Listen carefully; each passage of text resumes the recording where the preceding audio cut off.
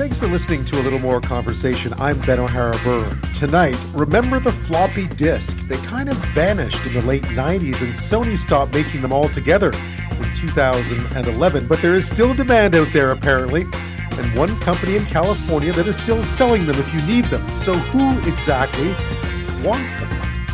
Longtime Hockey Night in Canada executive producer John Shannon joins me to discuss his new book, Evolve or Die, Hard-Won Lessons from a Hockey Life. Find out how he stood up to Glenn Sather and convinced Pierre Trudeau to crawl along the floor of the Montreal Canadiens dressing room all the way back in 1979. The Bank of Canada is about to raise interest rates yet again. What impact is that having on Canadians coping with debt that is getting increasingly expensive to service? But first, as two Canadian women suspected of having been members of the Islamic State return to this country after spending years in a Kurdish-run detention camp in northern Syria, should the federal government be doing more to repatriate Canadian men, women, and kids still being held there, or continue to stick the Kurds with people Canada doesn't want back? Well, at least two Canadian women and an unknown number of kids are heading back to Canada, we believe, tonight after being released from a detention camp in northern Syria, which holds women captured and suspected to be ISIS members and their kids. One of them is believed to be BC woman Kimberly Polam, who married an ISIS fighter and had been held there in northern Syria for more than 3 years now. Now, until now, the federal government had refused to repatriate any of the more than a dozen Canadians captured by U.S.-backed Kurdish fighters in Syria during that fight against ISIS. But earlier this year, the human rights group Human Rights Watch accused Canada of actually preventing a Canadian woman and a young Canadian child detained in northeast Syria from coming home for life-saving medical care, despite a Canadian policy allowing them to do so. It was unclear what role the Canadian government played in the release of the people we're talking about tonight. Now, Pullman did speak to Global News in northern Syria in 2019. Here's what she had to say. Right now, the concern would be bigger of getting the women and the children out of here. We have a justice system. Put them in front of that system and let that system deal with them in a way that is actually much safer. I don't trust what's going around here. I mean, thankfully, we have U.S. presence here and we have drones everywhere. And I'm pretty sure that out of all the areas of Syria, this might be one of the safer ones to be in. But when ISIS says that they will come and do something, I would suggest that we might want to listen to that. I take it seriously, and I think that the rest of the world should also. These people don't play. And they have nothing without all the women, and they know that too. That is BC woman Kimberly Polam, who had been held in northeast Syria for several years now. We believe she's on her way home tonight. We don't know exactly why, but it does shine a light on the fact that thousands of people from all over the world, including kids and Canadians, are still left in this limbo in Syria years after the fighting all but stopped under the protection, or at least under the guard, Kurdish forces who would very much like to send them home. Well, joining me now with more on this is Stephanie Carvin, an associate professor of international relations at the Norman Paterson School of International Affairs at Carleton University. Welcome back, Stephanie. Thanks so much. Hey, thanks for having me back. So what do we know about what's happened? Because it all sort of came out of the blue. I know Human Rights Watch put out stuff about this particular person back earlier in 2022, but this all seems to have come together pretty quickly. Yeah, I mean, the government, to be fair, has been looking and considering this for a long time. By a long time, I mean like since 2015, 2016, when it became known that there were multiple Canadians that had gone over, and as quite a number of them ended up in prison. I believe, my colleague Amarnath Amarsingham at Queen's University has picked the number somewhere between 35 and 40, of which I believe everyone but 3 is either a woman or a child, right? I think there's 3 believed to have actually been foreign fighters in the sense that they actually engaged in fighting. So, yeah, I mean, the government has looked at this for a long time. I think politically it was very difficult to do because you have a bunch of people who, belong to one of the most notorious violent extremist organizations in existence.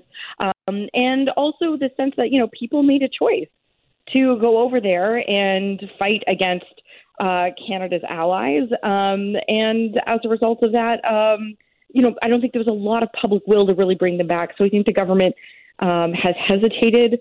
It's acted frankly, I think in a bit of a cowardly manner. We can get into that. But that's one of the reasons why the government hasn't brought these individuals back, is just simply because I think to a large extent it's been politically unpalatable. But also, I mean, to be fair, there's some challenges with regards to, well, what do you do with them when they're actually back?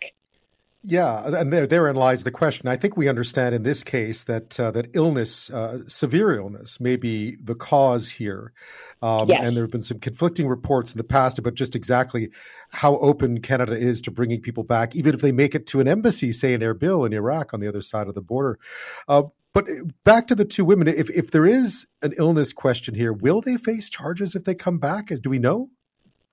So one of the biggest challenges, and I think, I said that it's a question of political will, but one of the other issues here, I think, to be fair, is, these individuals have, gone over and supported a violent extremist group. The problem is, how do you prove that in court with court-ready evidence, right? A lot of people will say, well, they joined a terrorist group. Well, actually, there's no law against joining a terrorist group, believe it or not, right? You have to actually do something to further the ends of the terrorist group. We call that like facilitation. You have to have actually facilitated that group in some way. So the question is, can you prove that these individuals actually facilitated some kind of violent extremist activity? And that becomes really hard. You could say, well, didn't you interview them? But then, in court, these individuals would just say, well, I was in an ISIS prison. I would say anything to get out, right? We just don't have a lot of good court-ready intelligence. We have a good idea of what they probably did, but proving it in court is like a whole other matter. So it becomes really, really hard to just prove. It wasn't until fairly recently we even had a criminal offense that actually made it illegal to go over and fight in such a conflict. So it really has been a challenge. And I think this is one of the reasons why the government has also hesitated, because they know that the possibility of bringing forth criminal charges is probably pretty low, which means that these individuals, they might be subjected to what's called a peace bond. A peace bond is like a fancy restraining order in some ways. It basically just says that, it restricts what a person can and can't do because the police have a reasonable ground to, I believe it's suspects. I don't think it's believed, but on reasonable grounds believes or suspects that an individual is about to or is going to engage in some kind of illegal behavior. And so you can put kind of this restraining order, which we call a peace bond, on them. So there's that possibility. But the actual thought of bringing criminal charges against these individuals is pretty low, even if they do eventually confess. Which then raises the specter of bringing people back and then watching them go free, which I'm sure the government doesn't want to be seen to be doing, regardless of what the moral implications of that are. Because, truth be told, they're now in these Kurdish camps. At least that's where the Kurds are guarding them. They don't want them there. They want them to be sent back to their home countries to face whatever justice they must face. And there's a lot of kids there too, so there's a lot of pressure. It's a situation. You're right. It takes some courage here, and I'm wondering what that courage might look like going forward.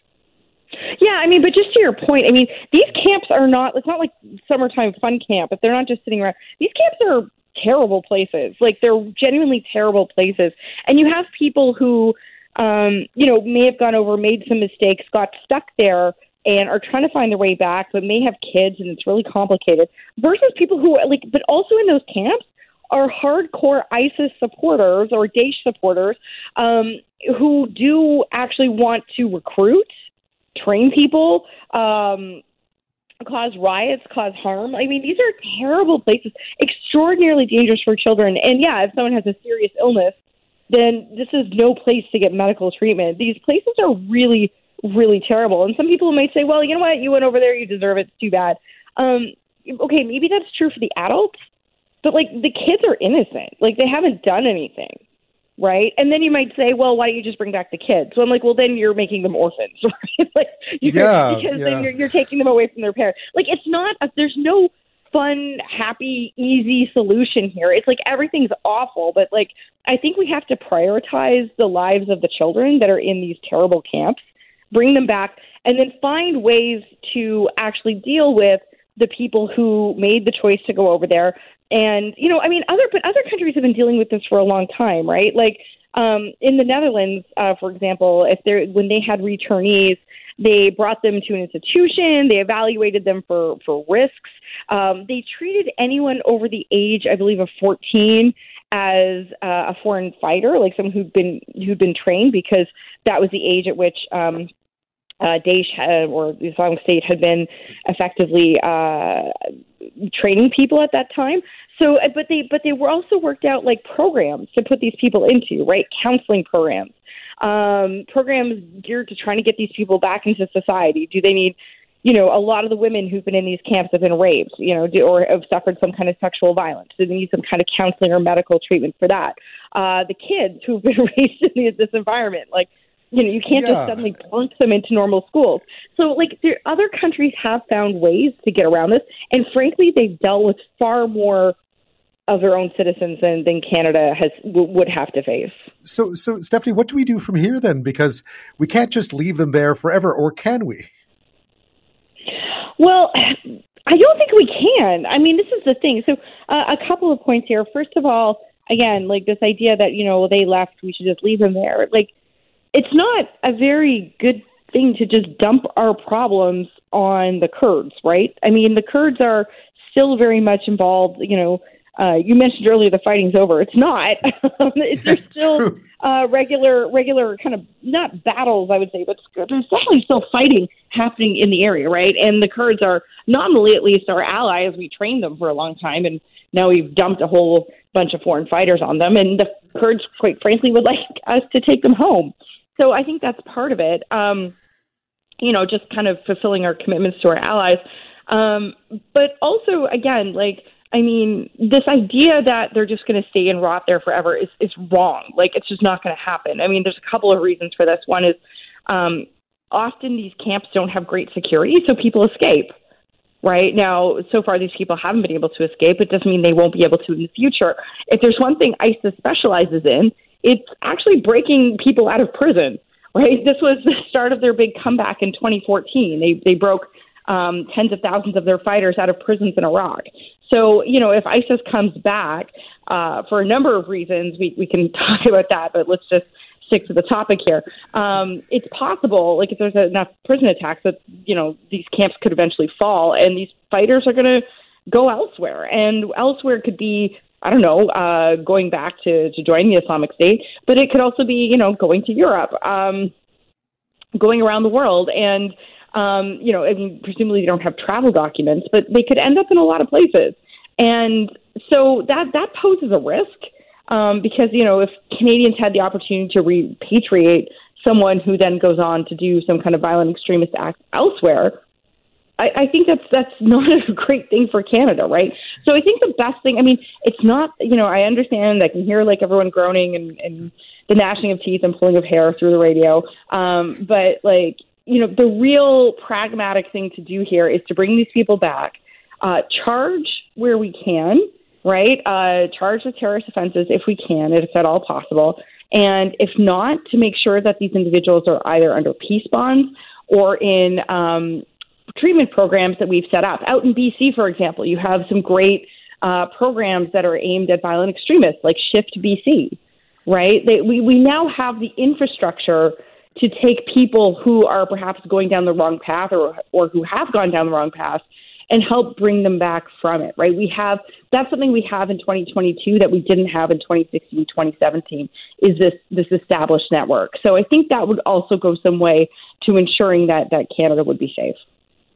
Yeah. And, again, as you mentioned earlier, a lot of the people who are now in these camps are women and kids, and we can't just leave them there forever. Stephanie Carvin, thank you so much for shedding some light on this tonight, as always. Hey, it's always great to be on the show. We're going back in time, and about the same time that I used to have floppy disks for a computer, my first laptop, or not laptop, what am I talking about? My first desktop, that kind of music was popular. Well, it turns out, of course, think back to the 90s and the 80s and the floppy disk. Now, I thought immediately back to the 80s and those big 5.5-inch ones that were actually floppy. I don't think anybody uses those anymore. Maybe someone out there still has a few lying around, but those really aren't what we're going to be talking about just here. Let's move up just a little bit to their much sleeker, smaller, hard plastic cased cousin, the 3.5-inch disc. If you think back to the 80s and 90s, those were still pretty common, of course, right? But then, like all things these days, it doesn't take long before things start to fade away a little bit, replaced, I guess, by CD technology. In fact, Sony stopped making those 3.5-inch discs, 3.5-inch discs altogether, I think, in 2011. But say you actually still needed one. Well, there is one last bulk supplier out there who sells them, and business, it turns out, is pretty good. Meet Tom Persky of floppydisk.com, and this is a quick thing Great Big Story did about him just a while back to give you a taste of what's coming. When I look at a floppy disk today, I look at something that's valuable and that I use, and yet when most people look at it, they'll look at it almost as a joke. floppydisk.com. I'm the last man standing in the floppy disk business because I basically forgot to get out of the business. In this office, we're in a time warp. The manufacturing of the diskettes is over, and so all of the diskettes that will be made have been made. I'm desperately trying to acquire as many diskettes as I possibly can. All kinds of disks come flying into our doors. From time to time, commercial recycler will call me up and say, hey, I have somewhere between 35 and 50,000 disks. We sort them. We run them through a process to erase the information. Once the diskettes are reformatted and relabeled, we're able to resell them. We do sell to the U.S. government. There are a number of applications that the government has that call for the use of a floppy disk. The old saw is, if it ain't broke, don't fix it. But most of our business is for commercial and industrial use, whether they be embroidery machines, ATMs, avionics for airplanes. Those machines are still around, and they're going to last for quite a few more years. The floppy disk business will not be around forever. Are you sad about that? No, I won't be around forever either. And there's a taste of what you're about to hear. What we're about to talk about. Tom Persky joins me now from Lake Forest in California, which is right near Irvine, I do believe. Tom, thanks for staying up late tonight. Much appreciated. Happy to do it. I'm on the West Coast like you are, so it's not too late for me. Not too bad. So how did you get involved in this back when?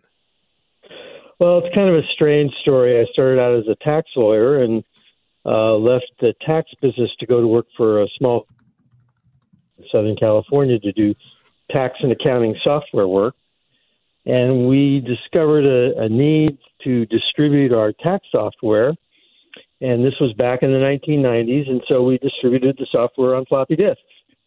And when we had a small software business, it was not much of a burden to be able to distribute it. But when we sold 150,000 copies of a piece of software to one company, we needed to find a way to do mass duplication. So we went from being purely in the software business to being in the floppy disk duplication business. And the piece that you just ran suggested that I'm still in the business because I forgot to get out of the business. Well, I guess that's really right. I never thought in a million years I would ever sell a blank floppy disk, because in 1990, you could get a blank floppy disk at your local Office Max or Office Depot or Staples store. You could get it at CompUSA or Best Buy. And there's no way in the world I would be able to compete with those kinds of retailers. But all those people slowly got out of the business, and I continued to have a large inventory of blank floppies for our duplication business. And before I knew it, I ended up I think probably being the largest seller of blank floppy disks left in the world.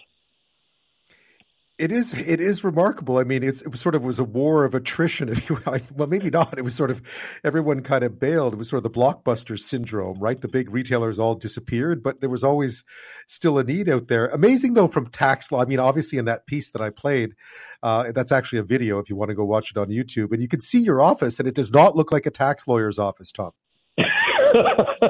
No, and I mean that as a compliment. It looks a little bit like, well, if we could go back in time to those of you who remember Raiders of the Lost Ark, that in the last scene when he's walking through a warehouse and there's stuff simply all over the place, that's sort of what it's like. So I was reading that, and you mentioned it in the piece too, that essentially they stopped making these more than a decade ago now. So where do you get supply? Are you essentially the last person? You're like the repository for every last one of these diskettes that are still out there that people want to get rid of? Well, about 5 or 10 years ago, I made a large buy of 500,000 or 1 million discs, and I thought that would be enough to sort of last me. But it turns out that that people find floppy disks all over the place and send them to us, and some people sell them to us. Earlier, in the piece, or actually it was before the piece that you played, you talked about the 5 1/4-inch flexible floppy disks, and they were replaced by that hard shell disk that you call a floppy disk, and I call a floppy disk, but not everybody in the world calls it a floppy disk. Right. Now, how do I know that? I know that because in South Africa they call it a stiffy disk. Stiffy disk. They wanted right. They wanted to make a distinction between the flexible floppy disk, which was 5 1/4 inches, and the hard case disk, which is floppy. Now, why do I know that they're called stiffy disks? Is that 3 months ago, somebody from South Africa called me up and said, "You want to buy 50,000 stiffy disks from me?" And sure enough, they put them on a boat and they showed up at my warehouse. And now I have another 50,000 disks that have showed up, on pallets up in my crazy warehouse. At some point in that conversation, I have to imagine you asked him exactly what he was talking about. Well, I've been around long enough to know what he was getting at, but it all the turned different out, terms. But it's just kind of amazing that somebody from South Africa would find me and say, "Hey, I've got these discs. Can I get them off my hands? Because I don't want to take them to the dump, and it sounds like you have some possible use for them. Do you want to buy them?" And that's what we did.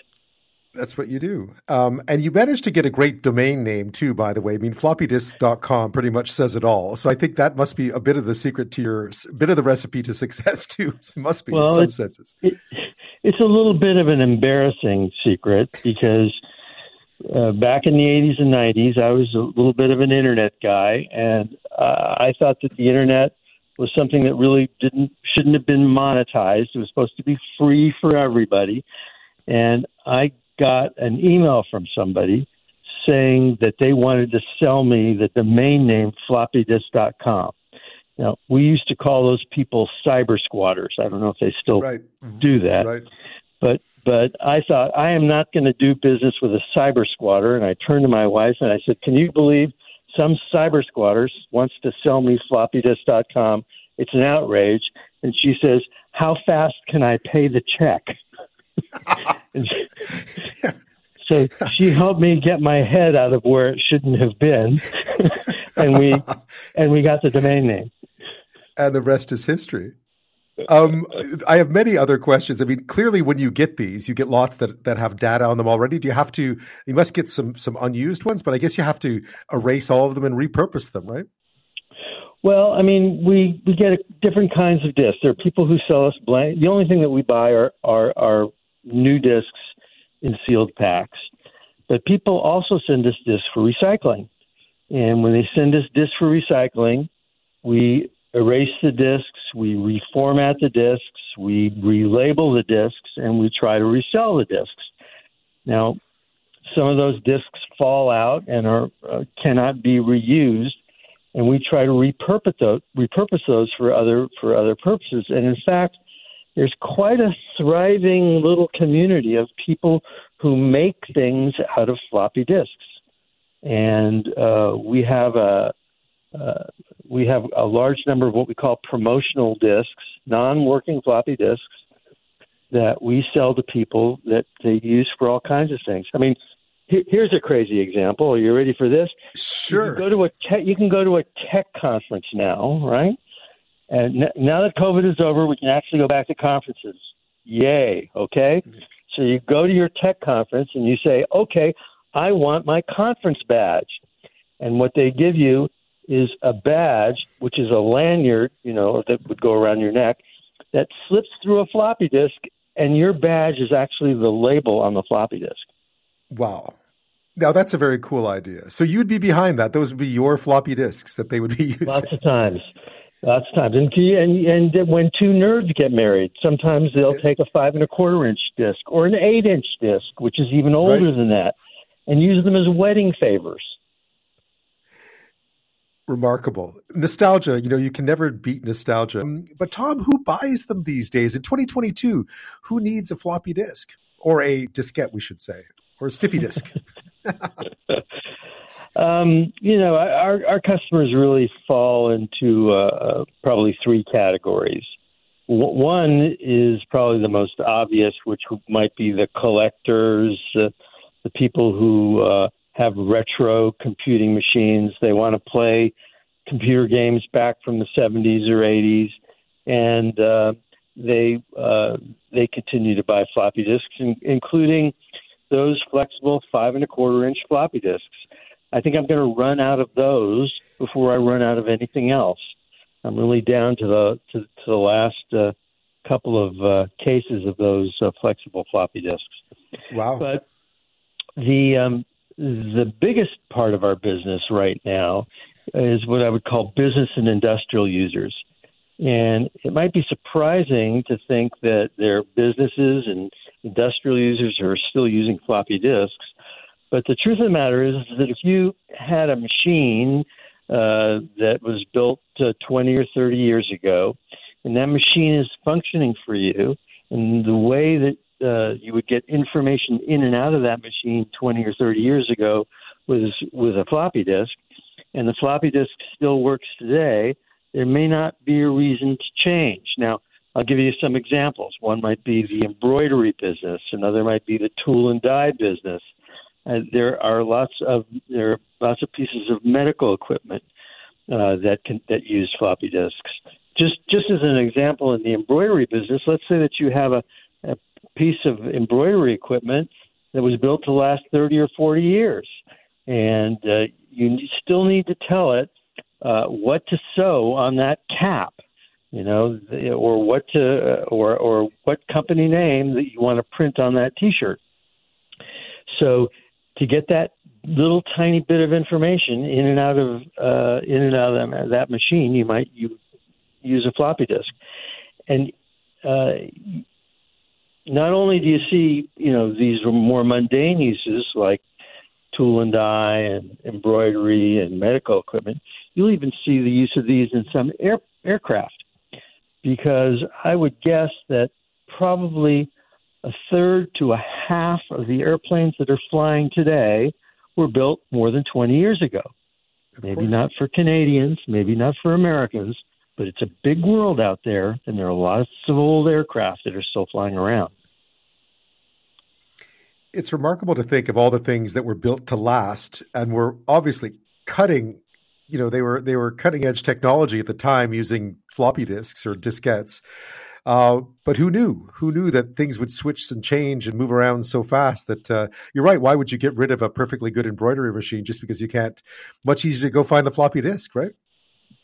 Yeah, and the reality is that, at least in my experience, the floppy disk is a very reliable, very well understood, very dependable, really not hackable way to get that information in and out of a machine.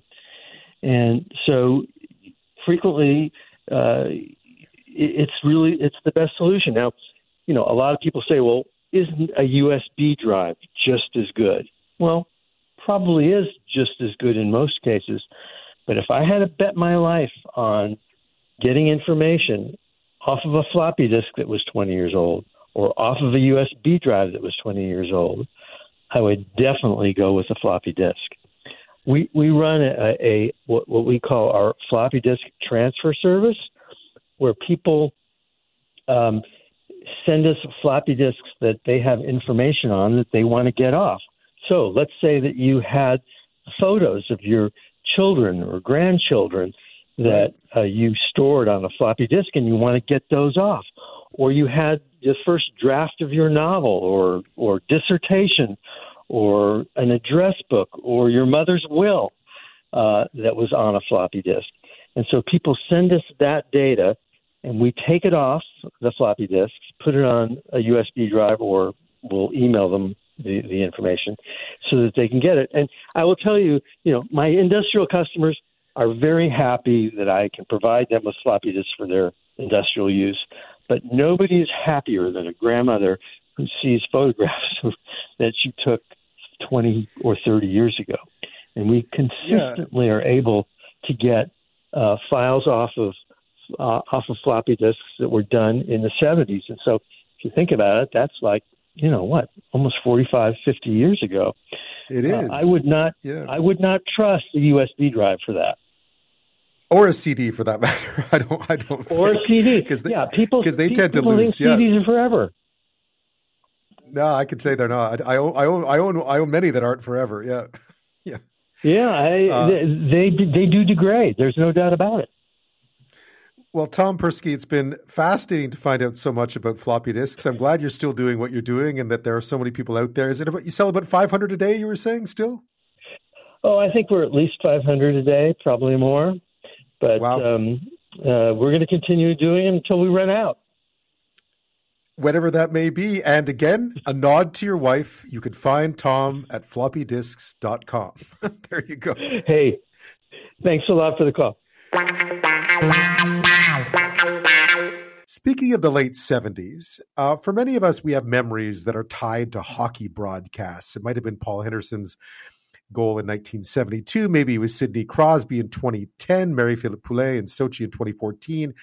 The list goes on and on and on. But when it comes to hockey broadcasts that changed my young life, I go back to 1979 and this one. 55 seconds left in the penalty, a minute and 27 seconds left in regulation time. Boston 4, Montreal 3. Lafleur coming out rather gingerly on the right side. He gives it into Lemaire, back to Lafleur. Oh!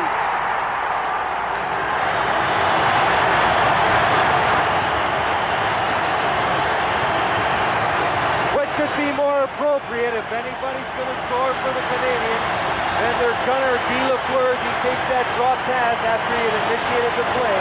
He beat Gilbert with a hard flat shot from the right side, low and on the far side. Guy Lafleur sends his place into a frenzy again. You might remember that goal. That was the too many men on the ice penalty that Don Cherry got called on. It tied up the game between the Canadiens and the Bruins. The Canadiens went on to win in overtime. They went on to win another Stanley Cup in 1979, beating the Rangers after that. But for me, I'd never seen the Canadiens lose really at that age, and I was afraid they were going to lose to the Bruins until the Flower came along and scored that goal with not much time left in that game. Now, imagine getting a peek behind the scenes to understand exactly how it works when it comes to broadcasting hockey on TV. The outtakes, the stories, the laughs, the challenges, the hurdles, the tears, say. Well, that's exactly what a new book from John Shannon called Evolve or Die, Hard-Won Lessons from a Hockey Life does, covering tales from his decades in broadcasting and particularly in hockey as the longtime executive producer of Hockey Night in Canada. And John Shannon joins me now. Welcome to the show. Thank you, Ben. Appreciate the time.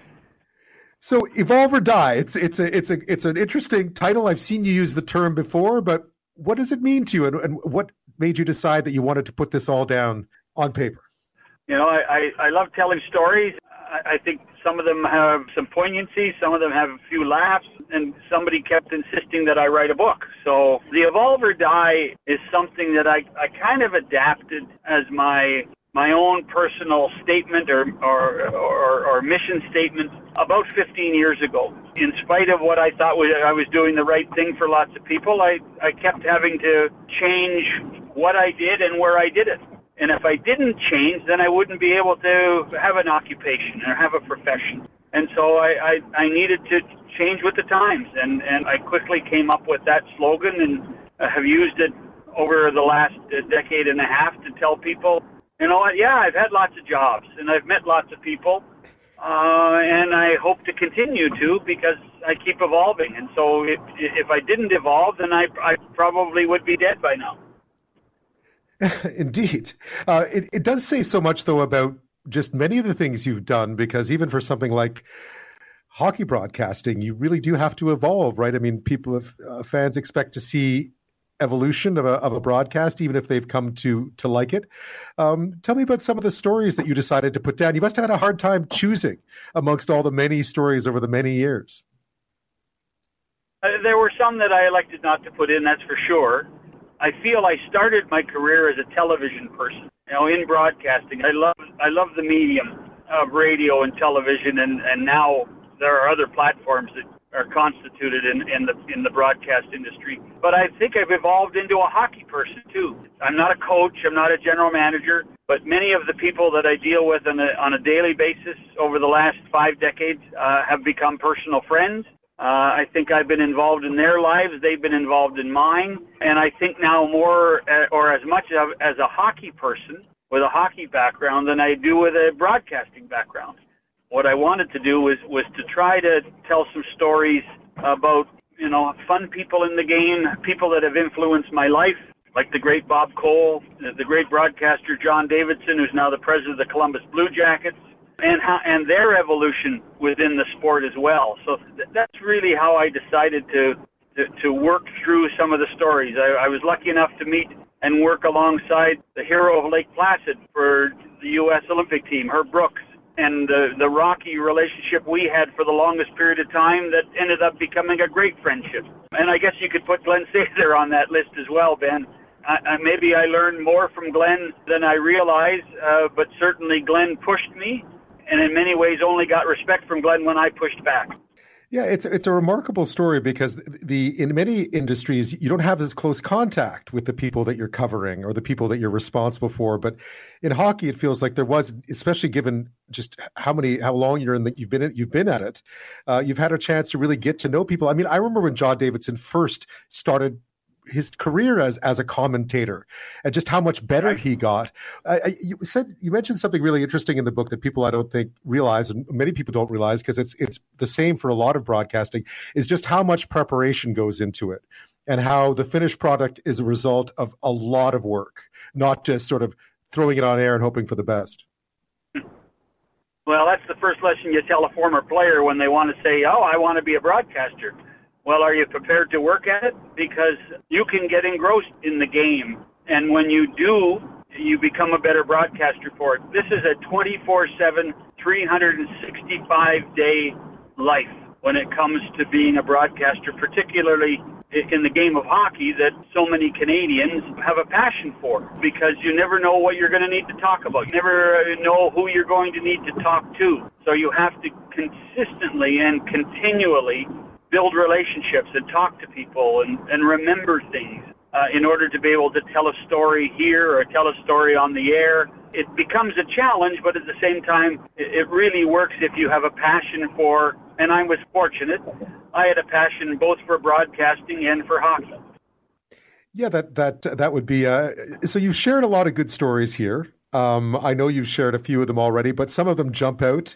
There is obviously the Glenn Sather story. It involved certain close-ups of him when he was behind the bench, and you insisted on showing him, despite some protestations from him via his mom, I believe. So it was a playoff series. I believe it was 1983 or 84. In 1983, Ben, I'm 25 years old. I've been producing for 3 years by this point. I'm just a kid. And I remember Glenn playing for the Rangers and the Bruins and now coaching the Oilers. And I had put these guys on pedestals in so many different ways as a fan, and now I was putting them on pedestals as a television producer. And I was walking through the arena in Edmonton one morning, and about 100 feet away, somebody's yelling at me. And I turn around, and it is Glenn Sather, and he proceeds to give me heck because we're showing him on the air too many times when you can read his lips and he's swearing. And not only that, but is now his mother, who lives in High River, Alberta, is giving him heck for swearing too much on television. So he tells me, stop shooting me on television. And I said, Glenn, I can't stop shooting you on television. That's stupid. I mean, if I can see you in the seats at the Coliseum, why can't I see you on television? And if you choose to swear, that's your problem, not mine. You know that if the Oilers get a penalty or they get a goal against, we're going to shoot you because you're the coach, and we're going to, force the story. How is Glenn Sather going to make change in order to get his team back on the winning track or to kill the penalty?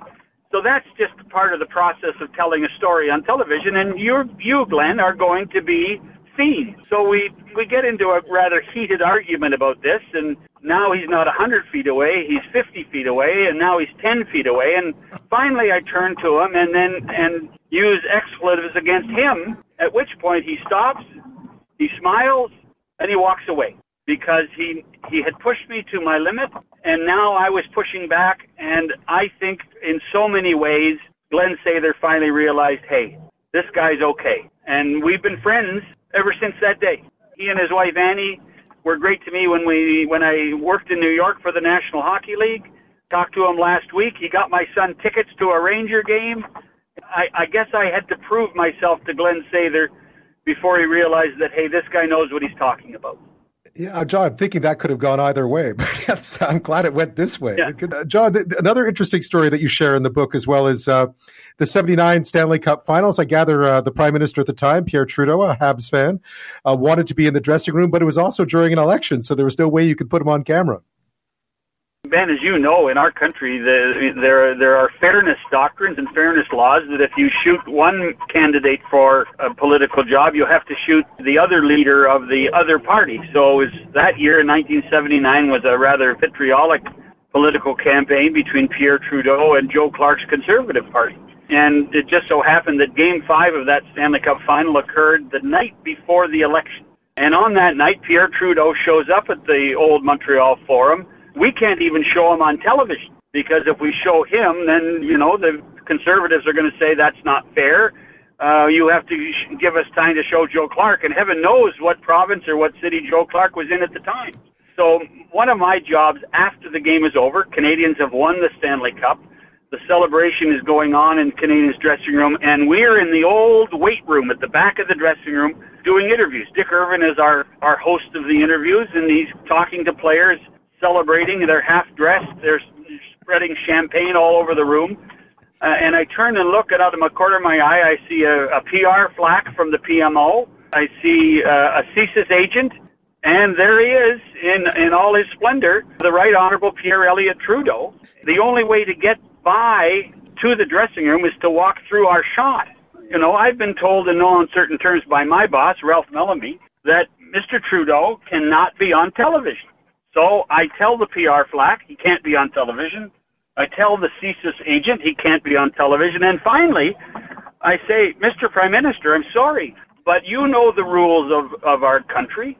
You cannot be seen without showing Joe Clark. So the only way you're going to get to the dressing room right now, sir, is if you crawl along the floor. And there's a pause.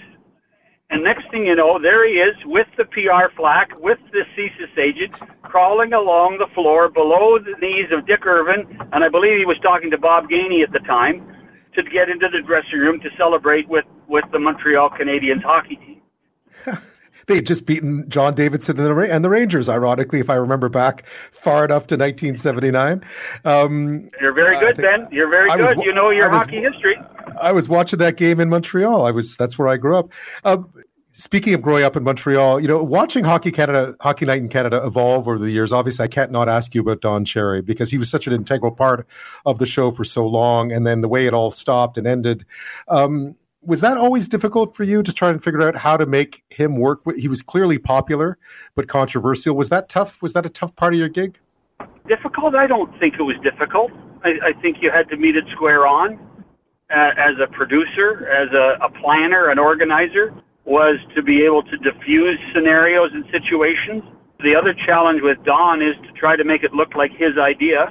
So if there was something controversial that was going to be talked about, it probably took a couple of cups of black Tim Hortons coffee. We don't live very far apart. We live about 10 minutes by car apart. And to drive over and sit on a Thursday or a Friday morning and talk this out, what's going to happen, what are you going to say? And we'd probably have the same conversation Saturday afternoon when Don's in the makeup chair getting made up for the show. I loved being with Don. I think I understood Don, and I think when you look back and you think of the controversial stuff he said, I don't think much of it was said in the time that I was on the program, and so it would be incorrect and improper for me to comment on that. John, when you look back, then no regrets, right? It sounds like it's been a lot of work, but a lot of memories too. Ben, the toughest thing in the 46 years I've been in the industry was to write this book. Everything else was fun. I joke that, I have played in the sandbox of sports television for 5 decades. I was blessed to work and be part of things that I had a passion for. Did I make a lot of mistakes? I made a ton of mistakes. I'd like to think I learned from those mistakes. I think, I'd like to think I evolved with those mistakes. And that, to me, is part of the story that I've tried to tell. And thus the name of the book. John Shannon, congratulations once again. Thank you so much for your time tonight. Oh, thank you for the time, Ben. Have a great day. Speaking of things that still work, so you keep on using them, inflation was once again the attack line from the official opposition today. Conservative leader Pierre Poilievre in the House of Commons, quoting former Bank of Canada Governor Mark Carney's assertion that the sources of Canadian inflation are primarily domestic. The Prime Minister accusing the Conservatives of not taking inflation seriously because they oppose Liberal initiatives. Most of it is now domestically generated inflation. And this Prime Minister is responsible for that inflation. Why won't he take responsibility? Why isn't the Conservative Party that says it cares about affordability stepping up to support on rental and dental? Why won't they support Canadians?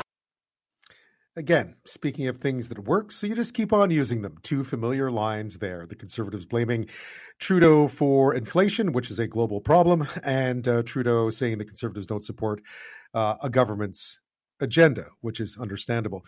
Meanwhile, not far away at the Bank of Canada, we're expecting another interest rate hike tomorrow to combat high inflation. That's been the remedy. Keep raising interest rates. We've had it happen 5 times since the beginning of the year. We're expecting a 6th tomorrow. It could jump to as high as 4%. It's at 3.25 now. Don't forget, it started the year at 0.25%. At the beginning of 2022, it was 0.25%. Last week, we spoke with economist Peter Stanford, who believes the Bank of Canada is going too far, too fast, and that it's doing more damage than good for many Canadians. It's like we're driving into fog, Ben, and when you drive in a fog, you should slow down, honestly. We don't know what's going to happen globally. We should wait and see what's happening to the Canadian economy. It's quite possible we are already in recession. Recession is defined as 2 quarters of shrinking real GDP in a row. And the quarter that just finished, the July to September quarter, we don't have the data on yet. We won't get it for a few more weeks. But there's a good chance it was negative, in which case the recession has likely already started. And the idea of actually increasing interest rates further while we're already going into a recession, frankly, would be a disaster. Then it's not going to be a short recession. It's going to be a long, painful thing. It's going to be like the recession of 81, 82 or 1990 to 1992 all over again. That's economist Peter Stanford there. You can find all our interviews, if you've ever missed one, on the A Little More Conversation podcast, anywhere you find your favorite podcasts. But to move from that, while a quick move to raise interest rates is meant to help tame inflation, it's also putting a strain on the many Canadians who have debt, either through rising costs to borrow or to service what they already owe. And we have a lot of debt, it turns out, in this country. So those rising prices, debt, and looming recession added all to the mix is kind of a recipe for bad news. And joining me with more on that is Doug Hoyes. He's co-founder of debt counseling firm Hoyes Michalos in Toronto. Thanks so much for your time tonight. Happy to be here, Ben. So just to paint a picture for us, because we know interest rates are up, we know inflation is up, we're talking about a looming recession. It's all kind of bad news on the economic front. From where you sit, just how bad is it? Well, it's pretty bad. And obviously, it affects everyone differently. If your name is Warren Buffett, this is probably not having a big impact on you because you probably don't have any debt. You got money in the bank. Interest rates are going up. You're going to earn higher interest on your deposits. It's all good. If you are somebody who has no debt at all, then again, the interest rate isn't really a big thing for you. But if you are one of the majority of Canadians who does have debt, then this is becoming a preoccupation. So just let's talk about some numbers here. So let's take somebody who has a $500,000 mortgage, which used to be a massive number, but now across Canada, that's not so big a number anymore. If at the start of the year you had a 5-year fixed rate mortgage with a 25-year amortization, and maybe you were able to get it for 2%, then your mortgage payment was a little over $2,100 a month. By the end of this month, and in fact by tomorrow, we expect that 5-year fixed mortgage rates could be starting with the number 6. We could be up into the 6% range. Well, maybe by the end of the month, depending on how long it takes to kind of filter its way through. That would mean your monthly mortgage payment on that same 5-year or 25-year amortization, $500,000 mortgage is around $3,200 a month. So your mortgage payment, and I understand 5-year mortgages don't change every month, but I'm just comparing two different numbers. If you'd gotten the mortgage in January versus getting the mortgage, let's say November 1st, your payments per month have gone up by over $1,000. Yeah. Money right out of the economy, right? I mean, it's just to service your debt. Right. And that's just the one debt on your mortgage. And $1,000 when you started off with a mortgage of $2,100, okay, that's like a 50% increase in your mortgage payment. How many people have had a 50% increase in their paycheck this year? Not many, I'm guessing. And that's where it's squeezing people. And I'm giving you one example. I mean, you could take the example of someone who has a HELOC, a line of credit. Again, if you started the year with a 2% interest rate and it's going up to 6%, then on a $100,000 HELOC, you've gone from $167 a month to $500 a month. If it's an interest-only deal, that's a 200% increase in your payment. So again, that's what's squeezing people. It's a big chunk out of their budget. And of course, we haven't even talked about inflation. Just on the debt side, though, it's a huge number. Yeah, what are you seeing firsthand? Are you seeing a reflection of that in the work that you do? We are, but it's very interesting in that there is a big time lag. So as you said, Hoyes Michalos and Associates, we do debt counseling. We're licensed insolvency trustees. So when people have more debt than they can handle, they come in and see us. We do a consumer proposal or a bankruptcy for them if that's what's appropriate. And you would think, oh my goodness, with interest rates so high, inflation so high, we are probably as busy as we've ever been. And amazingly enough, no, we aren't actually. The number of insolvencies personal insolvencies being filed in Canada today is about as low as it's been in 20 years. I mean, it's gone up a little bit over the last 3 or 4 months, but it's very low. I mean, that makes no sense. Why is that? Well, it's because during the pandemic, we were able to increase our savings and pay down our debt because a lot of us were stuck at home. We couldn't go on vacation. We didn't have to pay for daycare because our kids were home. We weren't putting gas in the car, weren't going to a restaurant or getting our hair cut. So we were actually able to pay down our credit cards and our savings went up. Now, of course, we've been eating into that over the last 6, 7, 10 months, but we still have a bit of cushion left. When interest rates go up, it doesn't immediately cause a catastrophe. It's a slow motion train wreck, not an immediate one. So I think if you were to survey all your listeners, they would say, well, yeah, my variable rate mortgage went up, but you know what? I can take a couple of bucks from my other line of credit. I can maybe get a cash advance on my credit card. Maybe I can work a couple extra hours overtime. You can bob and weave for a few months. And that's what we're doing now. We're in the calm before the storm, I think, right now. And I think the real big problems are going to become much more apparent probably in the spring and the summer of next year when we've depleted all our savings. Interest rates are even higher. Inflation may still be high as well. And we just can't make a go of it. So we're in the early stages of this, I think. Yeah, we're reaching that point where the time we had to save during the height of the pandemic is now slowly being caught up to by the amount of time we've had to deal with, record high, or at least the highest inflation we've seen in 40 years and rising inflation rates. So you're right. There's still some time there. But so what would be what would be the right move then if you are someone in a situation where you're now taking on debt or depleting what you'd saved up? I mean, maybe you went into this whole environment better placed than you were 4 years ago. But as the money starts to dwindle, there are obviously some things that you need to do before you reach that crisis point that you think may happen in about 6 to 8 months' time. Yeah, and I think the number one thing you want to be doing is looking ahead. So, okay, what happens if my payments continue to go up? What can I possibly do?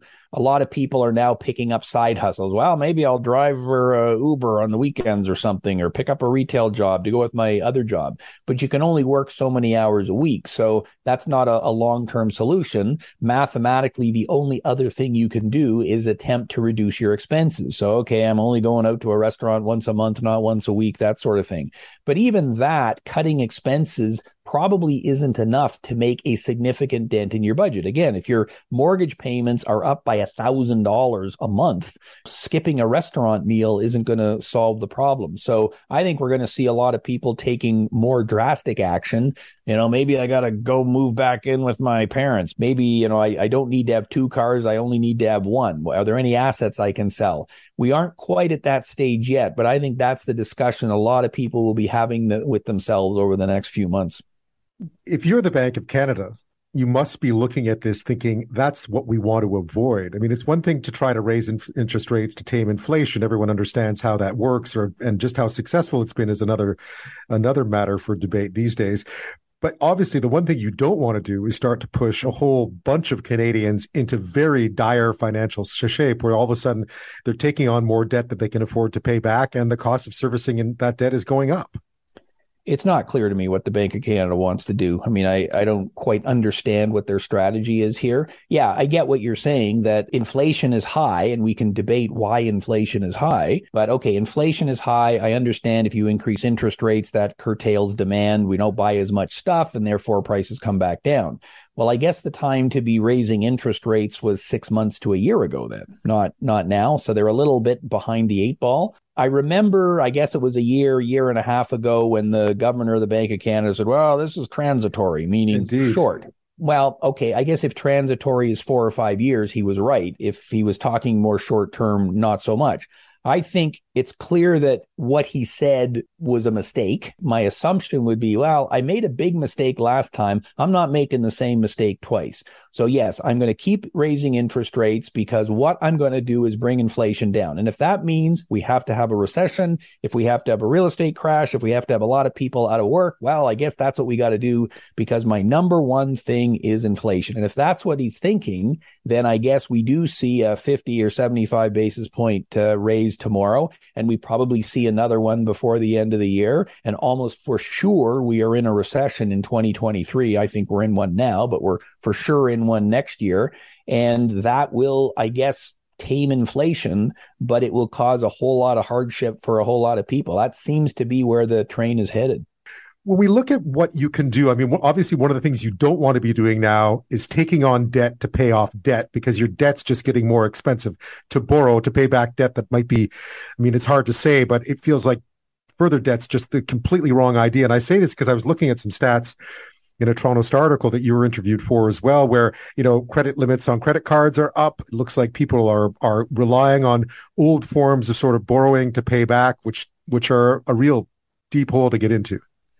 Borrowing to get out of debt, you're right, makes no sense unless it's a very short-term thing. If I got laid off from my job, but I know I'm going back to work next week, okay, then I guess it's not that big a deal to be putting some stuff on my credit card. But I think we're into this for much longer than a week or two. I think we're looking at 6 months, a year and a half, whatever. So I totally agree with you. Now is not the time to be incurring more debt, particularly if interest rates are going up, because the debt you incur not only is a bigger number, but you're going to be having higher carrying costs. And it's the carrying costs that kill you. The reason everybody's been able to get $1 million mortgage is because, well, if interest rates are only 2%, it doesn't cost me that much. But as interest rates go up, everything costs more, credit cards, loans, whatever. So if you want to focus on one thing, then yes, focusing on reducing debt now is the number one thing to focus on. Now, obviously, I'm a debt guy, so I'm a little bit biased on that. But the first thing you can look at is, do I have different kinds of debt? Can I shift some of my high interest rate debt to lower interest rate debt? So if I have a credit card and a line of credit at the bank. Well, can I take some money from the line of credit to pay down the credit card, because then I'm shifting from a higher interest rate to a lower interest rate? You're not going to be able to do that forever. And I suspect if the situation gets worse, the banks are going to say, hey, we're going to start capping your lines of credit. We're not going to let you have any more than what you need to have. But in the short term, whatever you can do to reduce debt, by all means do it. And certainly if you've got super high interest rate debt, like payday loans, for example, or finance company loans where the interest rates can be 45%, those are the ones you want to absolutely focus on paying down, because costs are just far too high. And I guess even a small step makes a difference, right? Even a certain amount of money is better than, I mean, you can't solve all your problems at once, but even a small step must work. Yeah, and you don't have to take our word for it. Do the math. So say to yourself, okay, well, if I was able to pay an extra $100 down on my credit card, how much could I save? So there's all sorts of online calculators out there. If my credit card balance stays at this much, what's the interest rate, or what's the interest I pay? If I was able to pay down an extra $100, how much does that save me over the course of a year? And I mean, I guess the math is pretty simple. If your credit card is at a 20% interest rate and you can pay it down by $100 over the course of a year, you're saving yourself $20. That's 20%. So yeah, crunch the numbers and see what you can do. Yeah, I was looking at Canadians owe $1.81 in debt for every dollar of income they make, which is a sobering number heading into what we think is some tough times. Doug Hoyes, thank you so much for your time and your advice tonight. It's been great to talk to you, Ben.